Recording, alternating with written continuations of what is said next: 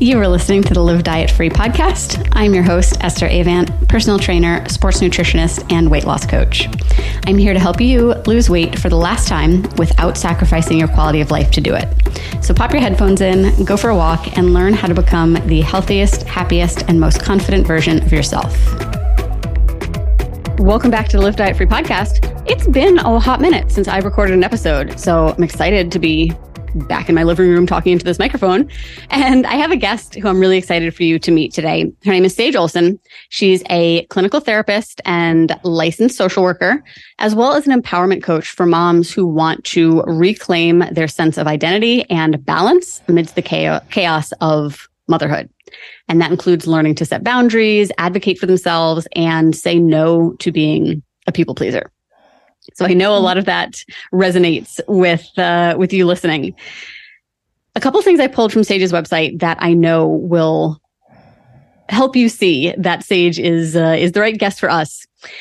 If you feel guilty or selfish whenever you try to prioritize your own needs, if you feel overwhelmed by the constant demands of motherhood and struggle to find time for yourself in the midst of it, and if you feel like you're stuck in a cycle of people pleasing, always saying yes to everybody else and putting your own needs on the back burner, that's exactly what we're going to talk about today.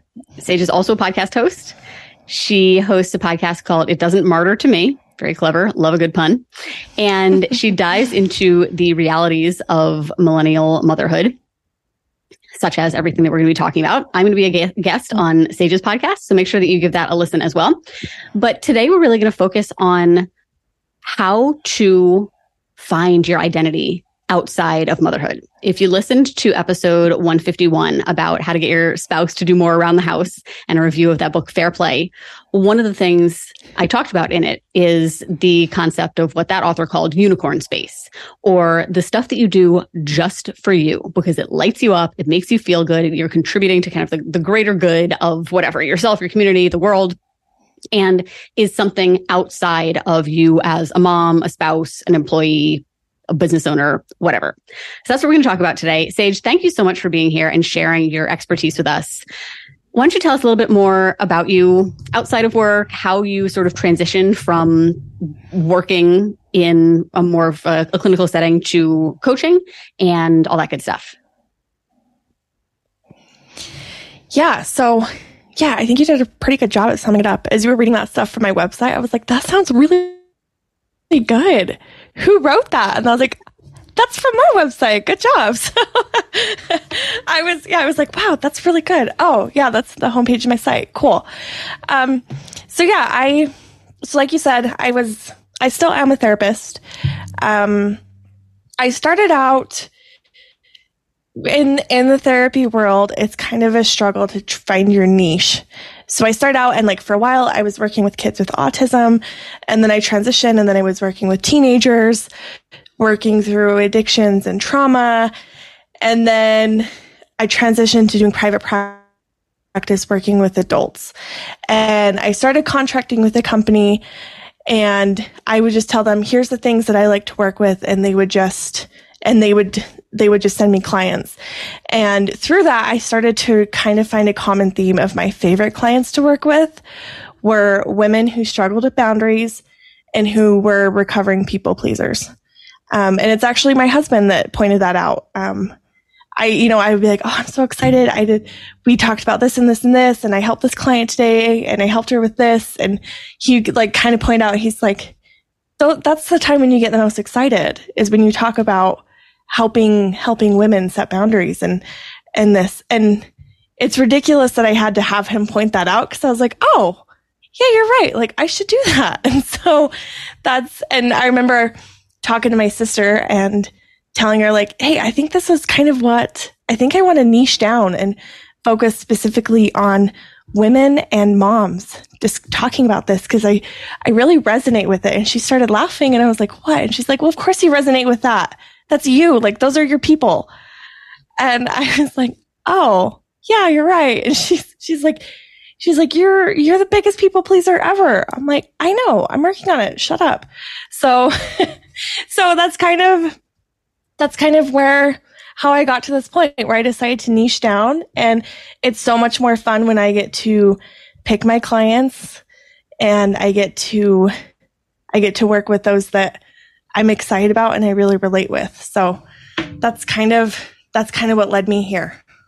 It's so interesting. I don't know if you've heard the term, I picked it up from another coach a long time ago, about how you can't read the label from inside the jar.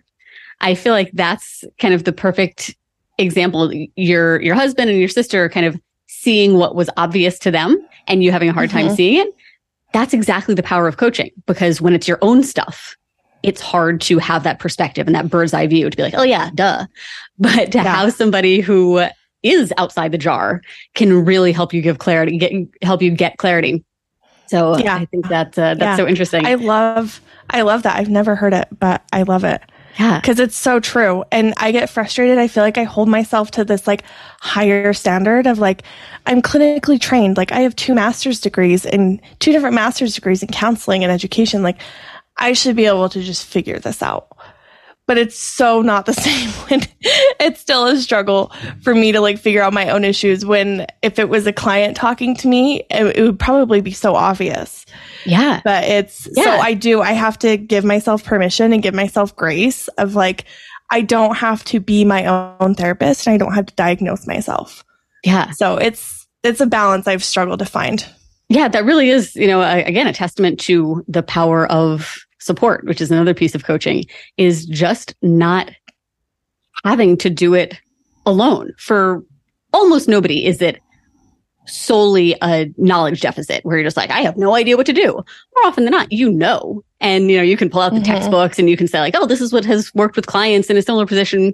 It's actually implementing in your life and having sort of that sounding board of somebody who oftentimes just sort of gives you the permission that you want in order to do or say or try something. I remember when I was first personal training in a commercial gym, a lot of our master trainers had trainers. And my initial reaction was like, well, why would anybody work with you and not just like go to your trainer? Have since realized largely how important the personal connection is, and that you want to feel comfortable with the person that you work with and all of that, but also that it's not a sign of weakness to have somebody who helps you. In fact, I think it's a sign of strength that you aren't this like know-it-all who's too good for input or support, but more so you recognize it's going to be easier and faster and more pleasant if I'm not alone. Yeah. Oh, that when I first started therapy, this was 3 or 4 years ago. The company I was working for, part of their benefits is they provided free therapy to the therapists that work there, which I loved. And they sent out an email saying, hey, this is a new program we're rolling out. You can, you have free access to therapy because we want all of our therapists to have that and take care of themselves. And so I was like, yeah, I'll try it. There's some stuff going on. And it was a struggle. It was very, very humbling. And I felt like the biggest hypocrite because I would preach to my clients all the time of like, it's okay to be vulnerable. There's no shame in this. Like, you can talk to me. It's totally fine. And then when I got on that call, I remember the first session where I was in the seat. I was the client and I wasn't the clinician. I completely clammed up, like my walls came up and I just kind of shut down. And the therapist was like, what? What's going on? Let's talk about this. I'm like, listen, I'm okay with you being vulnerable to me. That's fine. But this is freaking out. And so it was very humbling, and it made me so much more empathetic to my clients that come and talk to me. And so there will be clients in our first couple of sessions, if I can tell they're nervous, and I'll just call it out and I'll be like, listen, this is weird. It's fine. It's okay to be uncomfortable. Like, when you think about it, under any other context, when would you like drop on a Zoom call with some like random lady and start discussing like intimate details of your life? That goes against all of our instincts. It's really weird, and that's fine for you to be uncomfortable. And even just like calling that out, a lot of times they'll start laughing and they're like, okay, thank you. Like, this is very weird. I'm like, yeah, it's totally fine. So you just have to kind of embrace that discomfort sometimes, and you'll work through it. I love that. That's great advice and a great introduction to the topic that we're going to talk about today, because doing new things like making yourself a priority again, maybe for the first time since you've had kids, or just the first time in a long time, is likely to feel uncomfortable. And we generally try to avoid discomfort. So at the first sign of it, we're like, oh, yep, never mind. I knew this was a bad idea. I'm not going to bother. Just stay in my lane. So getting comfortable with that discomfort and recognizing that there's some sort of constant discomfort of being in a place that you're not happy and fulfilled. And then there's the temporary discomfort of getting out of that comfort zone, breaking out of that rut, and creating a better life for yourself. It's so worth doing. Yeah, so for sure. Let's start with kind of what feels like the beginning of, regardless of how old your kids are, maybe they're little babies and you're like really in the throes of it, but maybe they're in high school and you feel like your primary identity is being a mom. And then you probably have all of these like secondary and tertiary identities, none of which are you just as a human being. And then I'm a wife, and then I'm an employee or a business owner. And we tend to just kind of leave whatever is left at the end of the day for ourselves, which is more often than not nothing. So can you talk a little bit about why that's such an easy position to find ourselves in? Yeah, that position of being all consumed by that identity of motherhood. Is that what you're talking about? Yeah, and just like not even really knowing who you are outside of that anymore. Yeah. Yeah. Oh, for sure. I mean, first off, when you think about it, women, once like the day you get that positive pregnancy test, you're at least for those first couple of years, your body is not your own in a very literal sense. Like the whole time you're pregnant, you were very aware that there's another little being in there, like driving things, which is crazy to think about. And then afterwards, whether you choose to breastfeed or bottle feed or formula or whatever, either way, every 2 to 3 hours, you're responsible for feeding this child. Like they are so heavily dependent on you. And there's this bond that moms have with their children, and it's there for a reason. And it's a good thing, but it can get to a point where it's all consuming and you have a hard time picturing your life outside of that. I remember when I was in the newborn stage, and I was breastfeeding, and my life happened in increments of 2 to 3 hours. I remember thinking like, hey, I can go out and run errands, but like I need to be home by 1 o'clock so I can pump. Or I'm bringing my breast pump with me, and I'm like legit in the freaking Home Depot parking lot with a nursing cover and the hot car pumping, and this like old man's like making eye contact with me, and I'm just like, oh my gosh, just like, I don't miss that part. I'm going to be super honest. I don't miss that part of the newborn phase.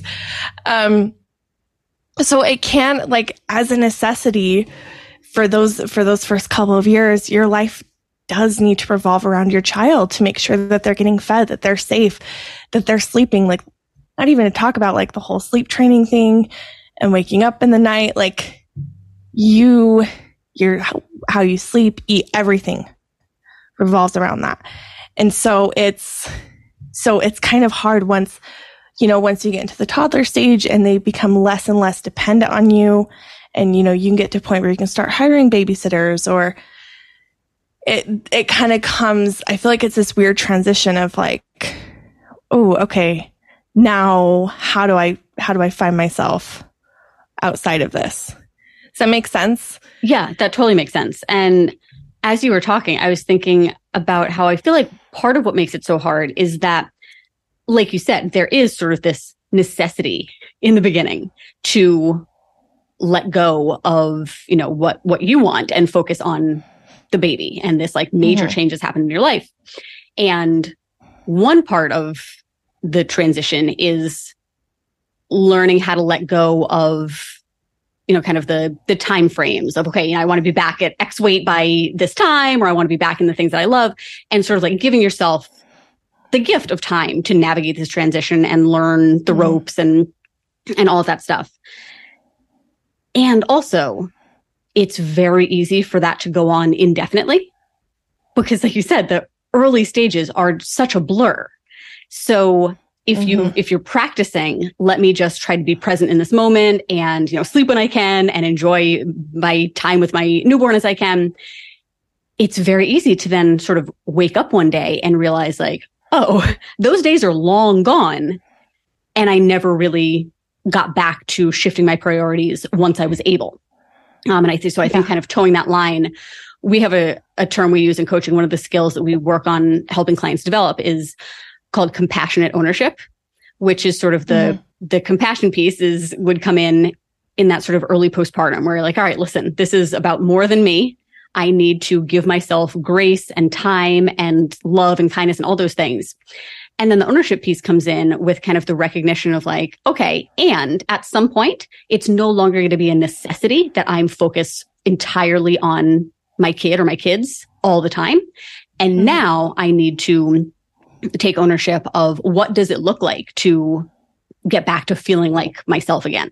And that's that learning kind of the give and take of that when you need to lean more on the compassion, when you need to lean more on the ownership, I think is a difficult thing. So, and you also touched on something that I think is really important, that there's like all of these transitions happening. So first it's like, we're just trying to survive, the first few months. And then it's now, we're crawling, we're walking, we're in daycare, we're in school.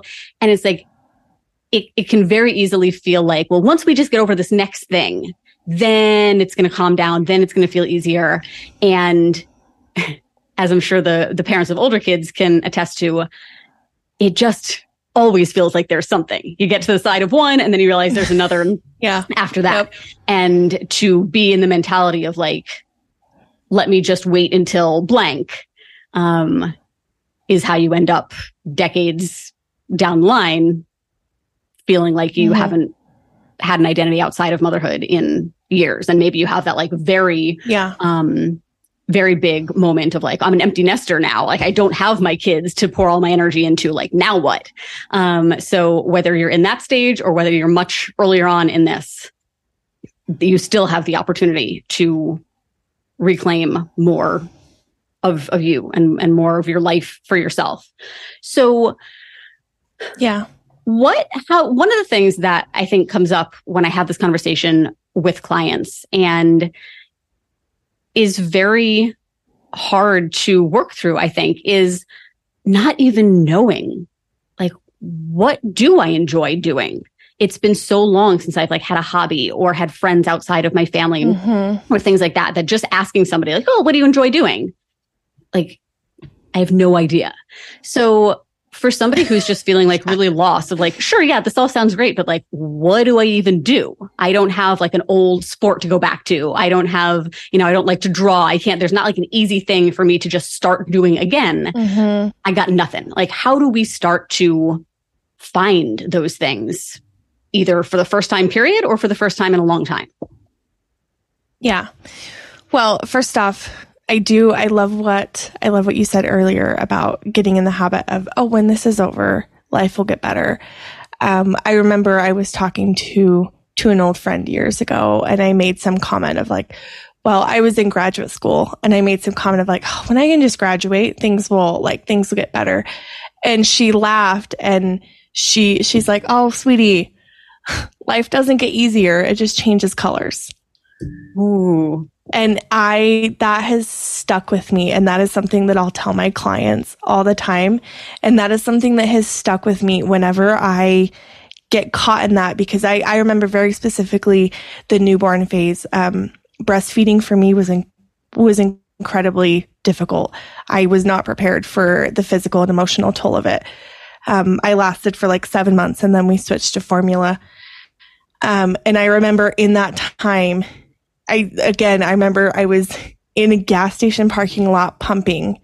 And I remember being just like, oh my gosh, Kate, when I can just get past this, when we can just get past this, things will slow down.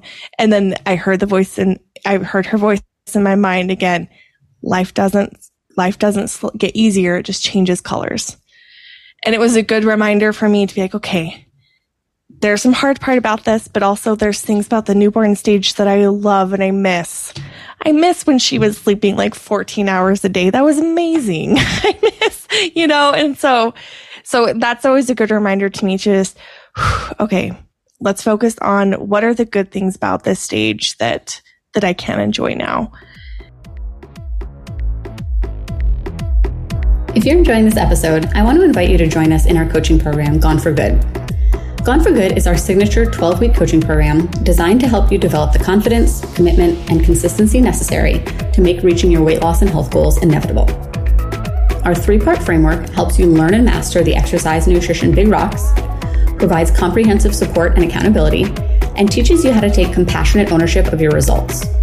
With both group and one-on-one options, we have a Gone for Good package to suit your needs and help you overcome every obstacle between you and the weight loss you're after. Whether you want to lose 5 pounds, 50 pounds, or 150 pounds, we can help you in Gone for Good. For all the info and to join, go to estheravant.com/coaching. That's a great point. It's so easy to, there was that movie, I can't remember what it was called, an Adam Sandler movie where he like fast forwards through his whole life. Was it Click? Click. Yeah. It's so easy to focus on like what sucks about right now and what's going to be better about the future, and learning how to take the good with the bad and acknowledge that like multiple things can be happening simultaneously, some that I enjoy, some that I don't. And I can choose to focus more on the positive and train myself to seek that out rather than wishing that everything will just speed up, because you do learn that no matter what stage you're in, there's the good and the bad. And there's not going to be a time that everything in your life aligns so that you get to just worry about yourself. It's always going to be competing demands on your time. Okay. So how do we start to, I don't know if it's like test out or experiment with like what is our unicorn space? What is the stuff that we do just for ourselves? And I don't mean, and this is not for you, Sage, I know you know what I mean, but for the listeners, we don't mean like self-care in terms of like taking bubble baths or getting your nails done or that like very sort of surface level kind of social media self-care, but more so like doing the things that will just light you up as a human and help you feel like yourself, like Esther, like Sage, like a human being before you had kids, before you were somebody's wife. And that's kind of what we're talking about. So what does it look like to start finding that? Yeah. So this is such a struggle. All of my clients that are moms, they always talk about this, and we always end up laughing about the same thing, that we're like, all of our partners are, and in my case, my husband, he seems to like collect hobbies. He always has a hobby. Like, how the heck is he doing that? Like a few weeks ago, he just was like, hey, I think I want to try golfing. And then he just like is like already really pretty good at it. And now he's golfing. Right. And I'm like, why is that so hard for me? Like, how do you, and I've tried to vent to him about this, and he's like, I don't know, just like find something. I'm like, what? And so it's been a struggle of trying to be like, okay, why this should not be this hard. And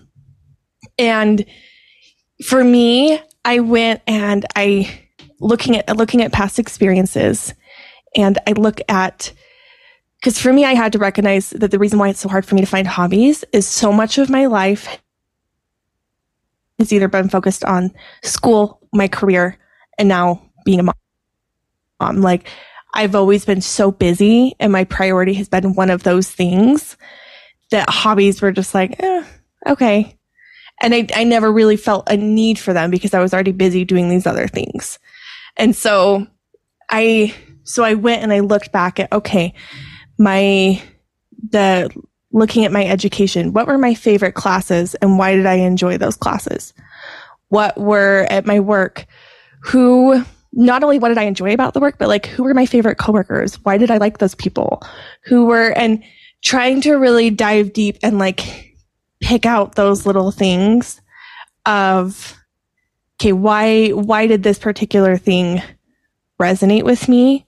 How can I get that back, or how can I expand on that?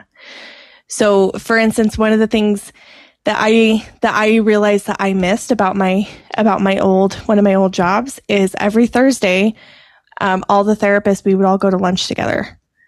And we had a rule. And I remember thinking, I'd be like, oh, okay, so I'll just go to lunch with friends. But I remember the reason why I love those lunches is because my boss had a rule that when we go to lunch, as soon as we drive off the property, we don't talk about work. We don't talk about our clients. We don't talk about anything, literally anything but that.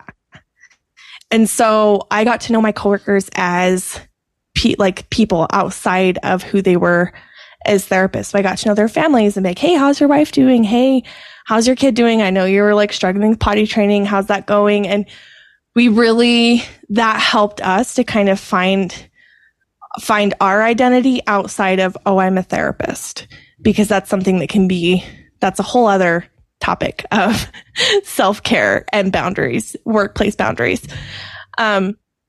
So I've tried to implement that in my relationships.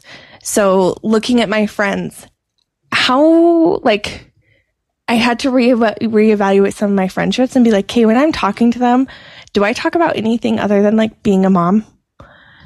In like my husband, I had to stop and think about like, when was like, we need to talk about something that's not just finances, bills, and kids. Like, when was the last time we just like didn't talk about those things? And so focusing on the time that you do have, focusing on the quality of it, and making sure that when you're talking to friends and those relationships, making that effort of, okay, I'm going to go to lunch with this friend, or I'm going to, with your partner or whatever, I'm going to make an effort to talk about something other than this. I'm not going to talk about being a mom right now. I'm not going to talk about my kids. And it's awkward and it's hard at first. And it also feels very selfish. It does. Like the first time I did it, I was like, oh my gosh, and then I was like, well, what else do I talk about? And lo and behold, I found what else I like to talk about. And that's how I started to figure out like my hobbies and things that I like. I'm like, oh, okay. And it was like kind of pulled out in conversations I had with people when I started to make that effort of, not talking about it all the time. That makes sense. There's so I feel like many. I'm rambling. No, there's so many good nuggets in there. I really think that's awesome. One thing that you mentioned at the very beginning was such a light bulb for me when you said like your husband just kind of decided I'd like to try golf, and then he tried golf.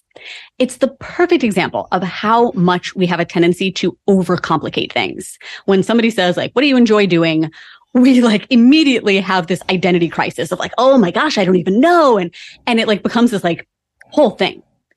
It doesn't need to be that serious. It can actually be as quick as, well, I was watching this show the other day and continue using golf, and they were golfing and like, I wonder if I'd be any good at that. So you give it a try. Like it doesn't need to be that serious. All you're doing is experimenting, and you have nothing to lose. Worst case, you spend a couple hours, you spend a couple bucks, and you decide, all right, that's not for me. But now you know. So yeah, I think a big takeaway from this is like just the willingness to take action and not create a mountain out of a molehill. If you think that you might enjoy cooking and not having it be this like a meal prep thing, or like the chaos of like the kids are in there too. If you think like making a leisurely meal would be something you would enjoy doing, or learning how to, prepare things, or, whatever, a certain style of cooking, you don't need to immediately enroll in like Le Cordon Bleu Institute and become a chef.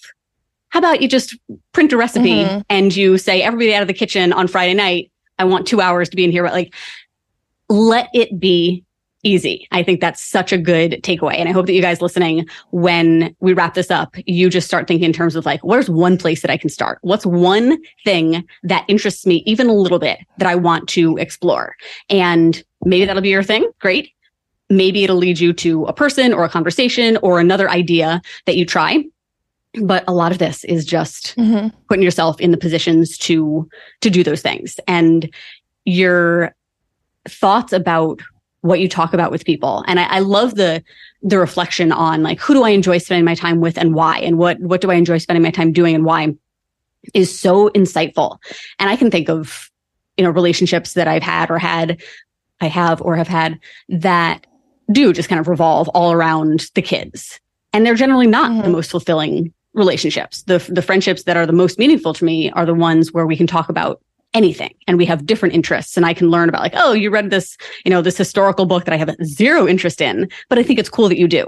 And I think being around other people who do have hobbies and have interests helps just kind of normalize that not everybody is all kids, all family, all the time, all work.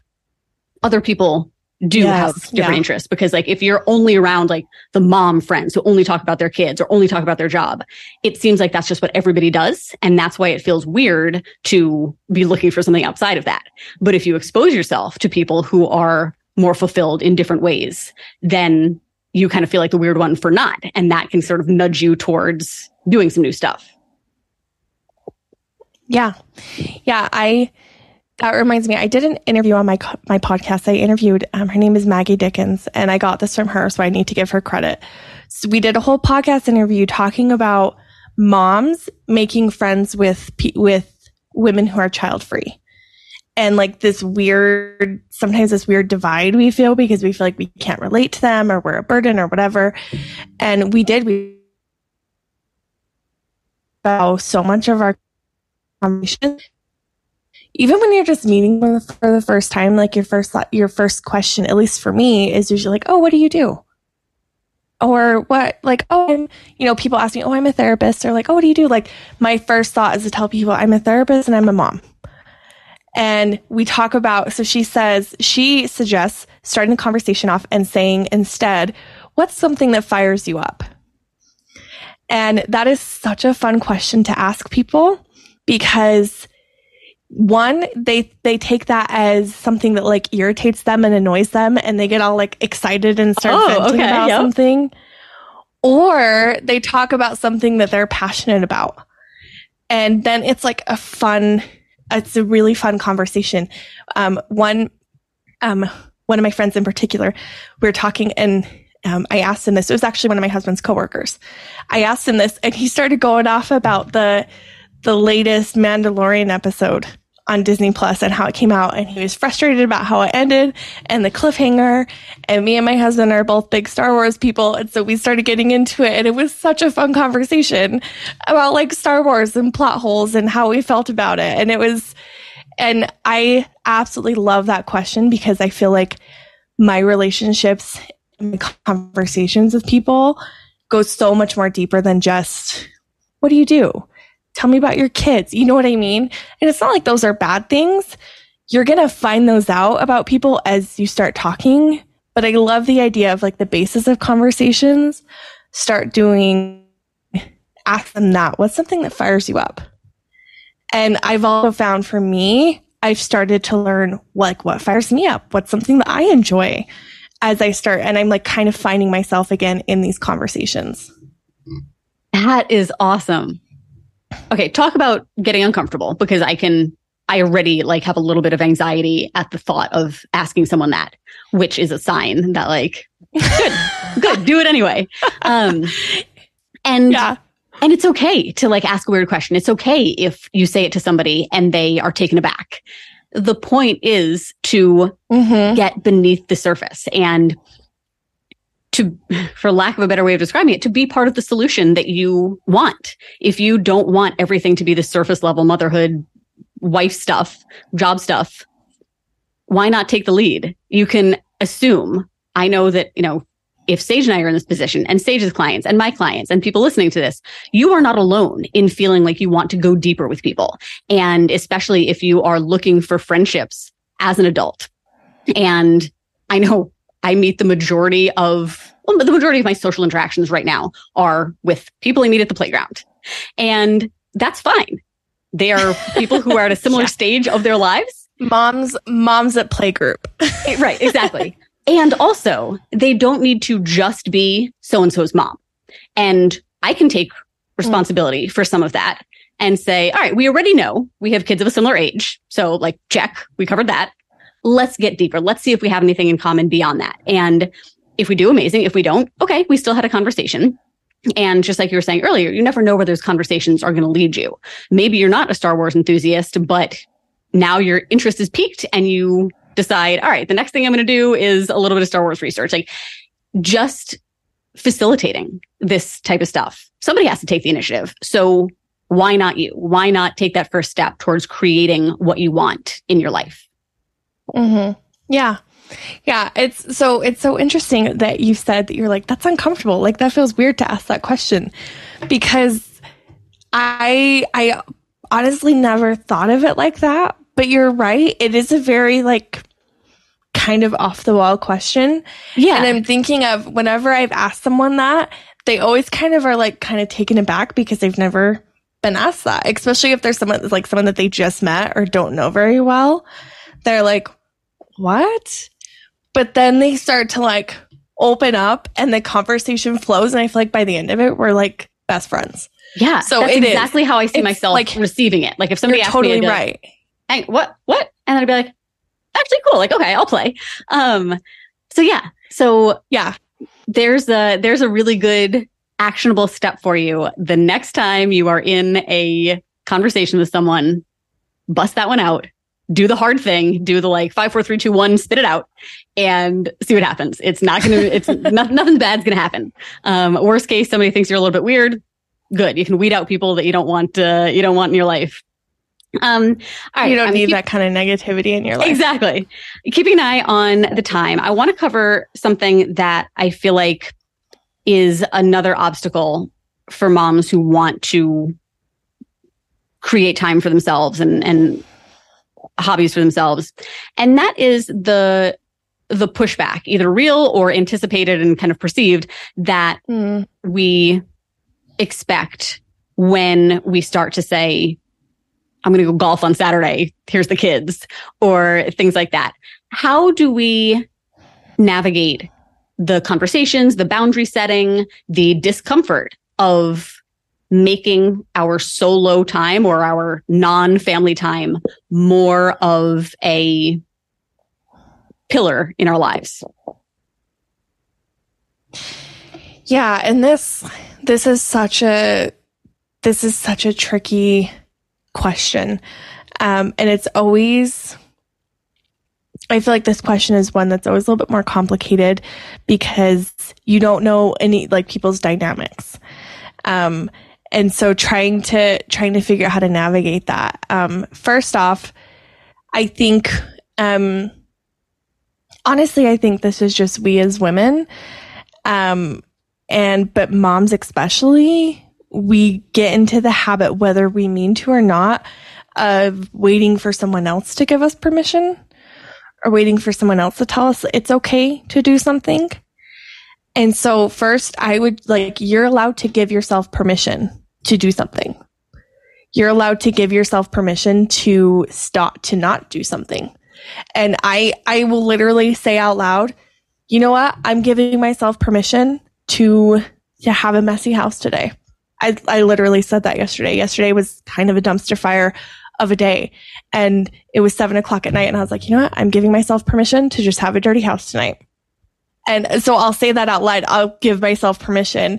And my husband just kind of laughs because he's used to it. But whenever I say that around other people, they're like, okay, you do that. Like, I'm like, no, but this is an exercise for me. I have to say this out loud.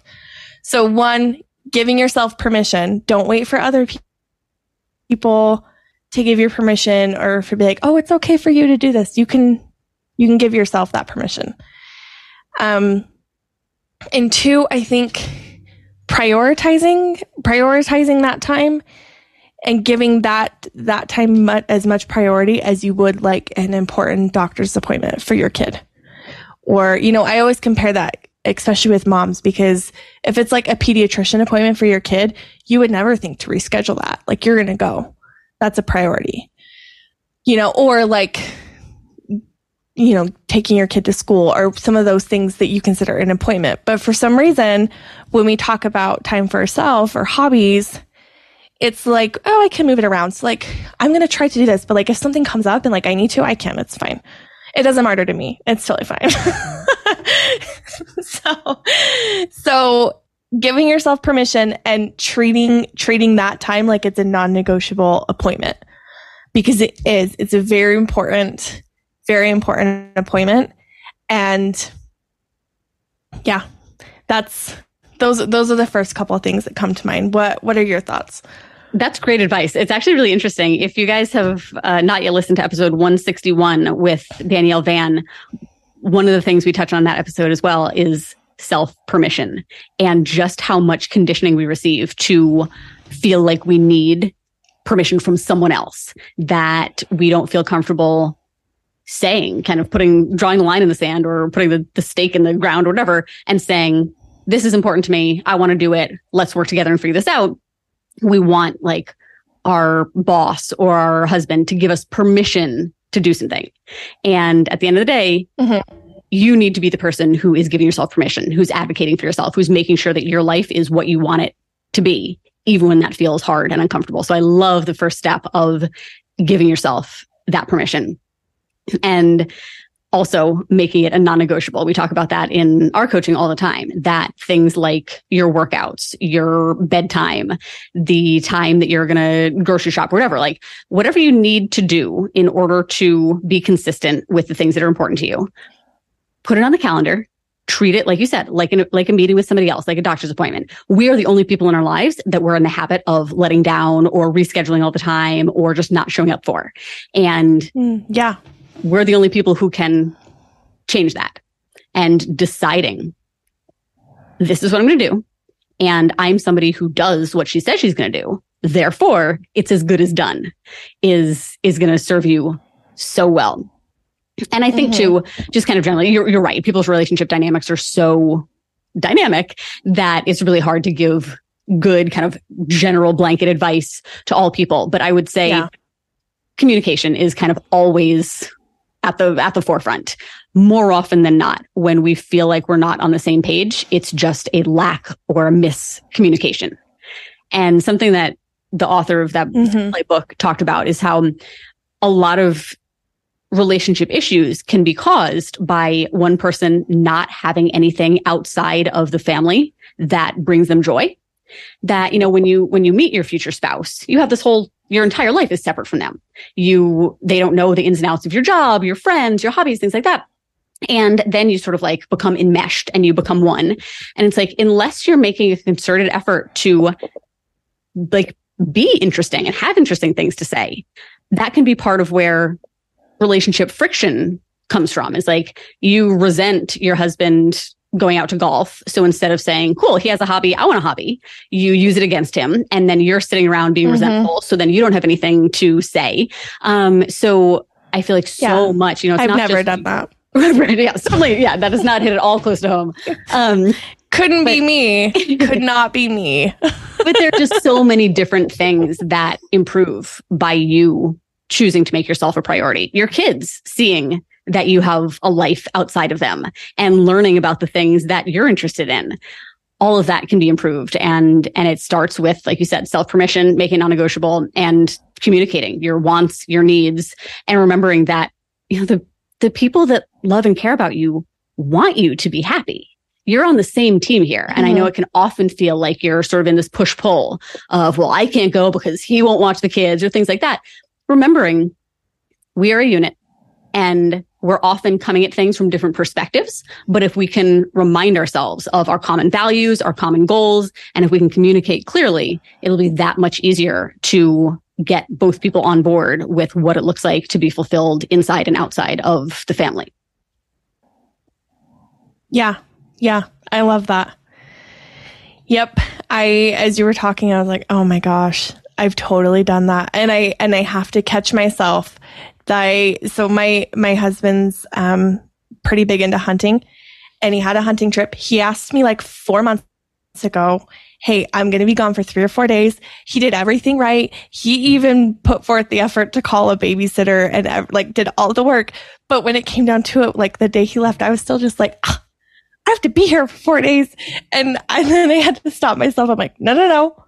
He did everything right. He gave me heads up. I like, this is fine. This is not fair for me to be mad about this. So I like, if I'm frustrated about this, I can find stuff that I want to do. And so having to have that conversation, it is such a hard balance. It really is that dynamic, and that whole thing was something that I feel like I was not prepared when we had kids, is trying to navigate that. Yeah, just kind of like the ingrained like martyrdom. I think your podcast has the perfect name, because part of it is, it's not even that we like entertain the possibility of like, oh, cool, he took a trip that, with his friends or doing something he enjoys. Like, I want to do the same. We don't even like allow ourselves that thought. We just think like, well, of course he can because he's the dad, but like, I'm the mom, so I can never do anything for myself. It's like, pump the brakes for a second. Yeah. So much of this is self-imposed. Like you're choosing, and again, very much speaking to myself here. You're choosing to make it so, but it is possible, and other women are doing it, and you can be one of them. You just have to decide. Yeah. Sage, this has been so good. I hope you guys listening have really enjoyed it, and that you're inspired to find things that help you feel like a complete human being. I know our listeners are going to want to learn more about you, what you do, listen to your podcast, tell us all the things. I'll put all the links in the show notes, but where are you in the world? So as far like as the internet, yeah. Yeah. I was like, do you want like my geographic? Yeah, I want your exact address for all of our listeners, please. No, that's on me. I totally knew what you meant. I'm just being a smart aleck. Yeah, so sageolsoncoaching.com. That's kind of the hub. I've also got an Instagram by the same handle, Sage Olson Coaching, and Facebook as well.